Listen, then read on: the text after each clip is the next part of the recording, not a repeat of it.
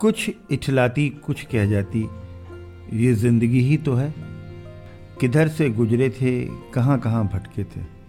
कुछ भिगो गए थे, कुछ छूकर निकल गए थे। कुछ रुला गए थे, कुछ बहा ले गए थे। आओ गाते हैं तराने अनुभवों की दुनिया के।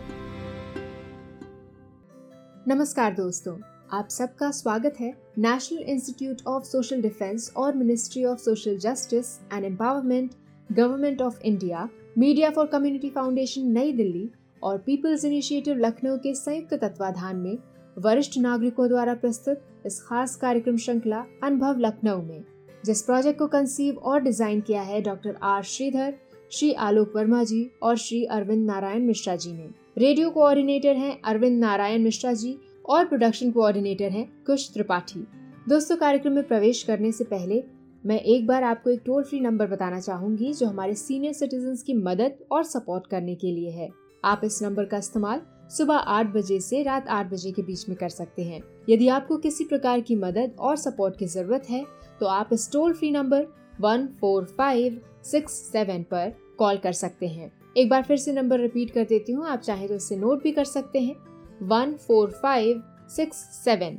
इस नंबर पे doctors, hospitals, old age homes से लेकर लीगल गाइडेंस, इमोशनल सपोर्ट और बुजुर्गों के शोषण के केस में डायरेक्ट इंटरवेंशन और निराश्रित बुजुर्गों को रेस्क्यू कराने तक सभी प्रकार के सपोर्ट के लिए कॉल किया जा सकता है। अब आइए दोस्तों, बढ़ते हैं कार्यक्रम की ओर। मैं हूँ तृप्ति और ये कार्यक्रम आप तक लेकर आ रहे हैं अनुभव लखनऊ। नमस्कार मित्रों, मैं प्रभु झिंगरन आपसे मुखातिब हूँ और आज के अनुभव के इस मंच पर हम साझा करेंगे, बहुत ही लोकप्रिय कलाकार राजेंद्र प्रसाद जी से बातचीत करेंगे, जो बेहद संवेदनशील कलाकार रहे हैं। रचनाशील दुनिया इनकी बहुत ही आकर्षक है। और राजेंद्र जी, आपका अनुभव के इस मंच पर स्वागत है। हमारे श्रोताओं को संक्षेप में अपने बारे में कुछ बता दीजिए। मैं राजेंद्र प्रसाद एक छोटे से गांव से लखनऊ शहर अपने लिए शिक्षा के लिए, कला के क्षेत्र में शिक्षा के लिए आर्ट कॉलेज ढूंढते हुए आया था, जिसमें हमारे एक गुरुजी ने बहुत सहयोग किया था, जो हमें इंटरमीडिएट में आर्ट पढ़ाते थे। उन्होंने ही मुझे यहाँ का रास्ता दिखाया था। यहाँ आने के बाद हमारी जो कर्मभूमि आर्ट कॉलेज थी, वहाँ से हमने अपना शिक्षा ग्रहण किया, बीएफए किया। उसके बाद बीएफए करने के बाद 1984 में मेरा बीएफए कंप्लीट हुआ था। उसके बाद 1996 में मैंने एमएफए किया था यहीं लखनऊ आर्ट्स कॉलेज से। बीच में ब्रेक इसलिए हुआ कि मेरे पिताजी अफोर्ड नहीं कर सकते थे, किसान के पुत्र हैं हम। और आर्ट कॉलेज में आने के बाद हमारे गुरु श्री बीएन आर्या जी से मैं बहुत प्रभावित हुआ और उनके ही तकनीक को हमने कुछ दिन तक फॉलो किया। फिर उसके बाद मैंने अपनी इसी विधा में, वास्तु तकनीक के विधा में ही मैंने अपना कुछ नयापन लाने का प्रयास करते रहे, जो सतत प्रयास अभी भी जारी है।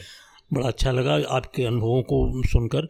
ये बताइए कि अब सेवानिवृत्ति के बाद आपकी क्या गतिविधि रहती हैं? कार्य तो बहुत हैं। अभी स्टूडियो है मेरा अपने घर के ऊपर। मैंने जब जॉब में थे तभी, जब घर बनाया था 1999 में, तभी मैंने अपना स्टूडियो डेवलप कर लिया था। पहले तो रीजनल आर्ट सेंटर में ही काम करते थे, बहुत अच्छा माहौल हुआ करता था यहाँ पे। ये जो जीवन की पूरी यात्रा रही आपकी, इसमें आपने आध्यात्मिक टीचिंग एक्सपीरियंस भी रहा, क्रिएटिव एक्सपीरियंस भी रहा। अब आप जब पलट के देखते हैं अपने पूरे जीवन क्रम को, तो आपको क्या लगता है? बहुत सुंदर लगता है। कल जो हमने जो पौधा लगाया था, आज उन पौधों को देखते हैं बड़ा होते हुए, बड़े हो गए हैं, तो बहुत ही एक सुखद अनुभूति अंतर मन से होती है कि हमने इस पौधे को सींचा, पानी दिया। मुझे उससे कोई फल नहीं चाहिए, लेकिन ये लगता है कि हमने इसको बचपन में, जब इसको, जैसे हमारे गुरुजी ने हमें सींचा था, तो उन्होंने भी हमसे कोई अपेक्षा नहीं की थी, लेकिन उनकी इतनी अपेक्षा थी कि अगर तुमको हमने सिखाया है तो तुम जीवन पर्यंत इस विधा में काम करते रहना। उसी तरह से हमें भी अपने शिष्यों से अपेक्षा रहती है। अब सेवानिवृत्ति के बाद का जीवन क्रम आपका कैसे? आप अपने को व्यस्त रखते हैं, स्वस्थ रखते हैं, मस्त रखते हैं? एक तो टहलने वाली आदत है हमारी, दूसरी स्टूडियो में बैठ के अपना काम करने वाली। मित्रों से अगर मिल गए मित्र तो उनसे खूब बढ़िया से हाहा ठट्ठा करना, हंसी मजाक करना। और कहावत भी है कि अगर हमेशा जवान रहना है तो अपने अंदर के बच्चे को जीवित रखिए। तो वो हम पूरी तरह से फॉलो करते हैं और अपने मित्रों से हंसी मजाक गाली गलौज भी करते हैं, तबीयत से करते हैं। बहुत अच्छी बात। तो इसमें हमें कोई गुरेज नहीं होता है। और वहाँ पे कोई अपने जो छोटे बच्चे लोग होते हैं उनसे थोड़ा दूर होके मित्र से मिलते हैं, जिससे बच्चे के ऊपर ना प्रभाव पड़े कि गुरुजी लोग तो ऐसा कर रहे हैं। जीवन का बहुत बड़ा आपने सूत्र एक दे दिया कि अपने अंदर के बच्चे को आप जीवित रखिए हमेशा। शायद जो हमारे श्रोता सुन रहे हैं, जो सीनियर सिटीजन हैं, उनको इससे कुछ प्रेरणा मिलेगी। तो आप अब ये बताइए कि जो रचनात्मक क्षेत्र, उसमें कैसे आप कंट्रीब्यूट करते हैं जब आपको कोई मंच मिलता है या नहीं मिलता है? निश्चित रूप से मंच मिले या ना मिले, पहला तो काम हमारा ये होता है कि मैं स्टूडियो में 4 घंटे 2 घंटे लगातार बैठता हूँ। कभी 2 घंटे, कभी 4 घंटे, कभी मन कर दिया तो रात में 12 बजे तक, मतलब 6 घंटे 8 घंटे भी बैठता हूँ। और जब कोई मंच मिलता है या कहीं कैंप में बुलाया जाता है या वर्कशॉप में बुलाया जाता है, डेमोन्स्ट्रेशन के लिए अलग अलग यूनिवर्सिटीज़ में मैं बहुत जगह गया और लोगों को वास्प का ज्ञान दिया, सिखाया उनको अच्छे से। 7 दिन का वर्कशॉप हुआ, कहीं 10 दिन का हुआ, कहीं 5 दिन का हुआ। वहाँ के बच्चों से को भी इस विधा से रूबरू कराया और उनसे भी काम करवाया। यहाँ तक कि वहाँ के जो शिक्षक गुरु लोग होते थे, जो टीचर्स होते थे, उन्होंने भी बैठ के मेरे साथ काम किया और बहुत अच्छा लगता था। मैं जहाँ भी जाता था तो जैसे कोई स्टेज पे डांसर उतरता है या उतरती है तो उससे फरमाइशी गीत जैसे चलता है, वैसे मुझसे फरमाइश किया जाता है उस कैंप में कि मुझे आपका वास चाहिए और चाहे एक ही आप बना के दें मुझे। तो इसलिए मुझे वहाँ जाना भी सुखद लगता है और ये बहुत अच्छा लगता है कि कोई जब फरमाइश करता है कि मुझे आपका वास ही चाहिए, मुझे एक्रेलिक नहीं चाहिए, वाटर कलर वास चाहिए आपसे, और मुझे आयल नहीं चाहिए, तो बहुत अच्छा लगता है। लेकिन कहीं कहीं मजबूरी में एक्रेलिक और आयल से भी खेलना पड़ता है। कैसे सामंजस्य करते हैं आप, जो नई पीढ़ी के लोग हैं, कला के प्रति उनका जो रवैया है, और जो कंप्यूटर कला आजकल आ गई है? हाँ, तो ये स्थिति बहुत बुरी हुई है कि आज के नवयुवक लोग सबसे ज़्यादा नकल करने में जुटे हुए हैं। मोबाइल हाथ में है, चित्र सामने है, उसी को देखेंगे, उसी को बनाएंगे, उसी में थोड़ा सा इधर उधर से जोड़ेंगे घटाएंगे और कहेंगे ये मेरा चित्र है। हम लोगों के टाइम में जरा से भी, अगर जैसे हम लोग यंग थे, जब यंग तो अभी भी हैं, लेकिन जब लड़के थे उस टाइम में, मतलब एक छात्र के रूप में जब काम करते थे, हमारे गुरुजी लोग पीछे से टुनकी बहुत तेज मार देते थे। अरे तुमने उनका फला आर्टिस्ट का नकल कर लिया, ये कभी नहीं होना चाहिए। अगर अपना उपन्यास लिख रहे हो तो तुम्हारा ही उसमें नायक होना चाहिए, तुम्हारी नायिका होनी चाहिए और तुम्हारे स्टाइल की होनी चाहिए। और लेखन शैली में जैसे कोई और लिखता है उससे अलग परे हट के लिखो, भले ही अपने गांव की भाषा या अपने गांव की कला, अपने गांव के लोगों को चित्रित करो, अपने गांव का जो संस्मरण है उसको लेकर आओ, वो ले आओ। ये जो नकल वाली परंपरा है इसको छोड़ो। लेकिन आजकल आपके, मतलब हमने बहुत बार बच्चों को टोका भी, क्योंकि शिक्षक मैं भी रहा हूँ, तो एक शिक्षक का जो नैतिक दायित्व होता है उसके वजह से हमने बच्चों को टोका कि ये मत करो, खुद सोचो और अपने दिमाग से देखो सब, लेकिन खुद चिंतन करो और फिर डमी बनाओ, फिर उस चित्र को अपने उसमें कैनवस में आकार दो और उसको पेंट करो, वो तुम्हारा होगा। बाकी अगर कोई दूसरे तरह से बनाओगे तो लोग कहेंगे तो फला का कॉपी किया है। जो व्यावसायीकरण हो रहा है तेजी से चित्रकला का, उससे आपको कहीं कुछ पीड़ा कभी महसूस होती है? पीड़ा मुझे तो नहीं होती है, क्योंकि मैं व्यावसायीकरण में नहीं लगा हूँ। मैं अपना स्वच्छंद रूप से अपने आप को, अपने मन को सुख पहुँचाने के लिए अपना काम करता हूँ। लेकिन पीड़ा और लोगों को है, जो लोग उससे आजीविका चलाते हैं, बहुत सारे कलाकार हैं, तो वो अब अपने पसंद से काम नहीं करते हैं। अब वो देखते हैं बाजार में बिक क्या रहा है, तो वहाँ पे कला जो है धूमिल होती है, उसकी छवि मरती है और उसमें गिरावट आता है। तो उस गिरावट को हम यूं लेते हैं कि हम तो अपना काम कर रहे हैं, जिनको गिरना गिरते रहो, हमसे क्या करना, हम अपना काम कर रहे हैं, वो अपना काम कर रहे हैं, उन्हें उससे रोटी कमानी है। हमने अपना रोटी अपने शिक्षण काल में सैलरी अच्छी ले करके, कुछ बचा करके रख के, उससे अपना काम करते रहते हैं।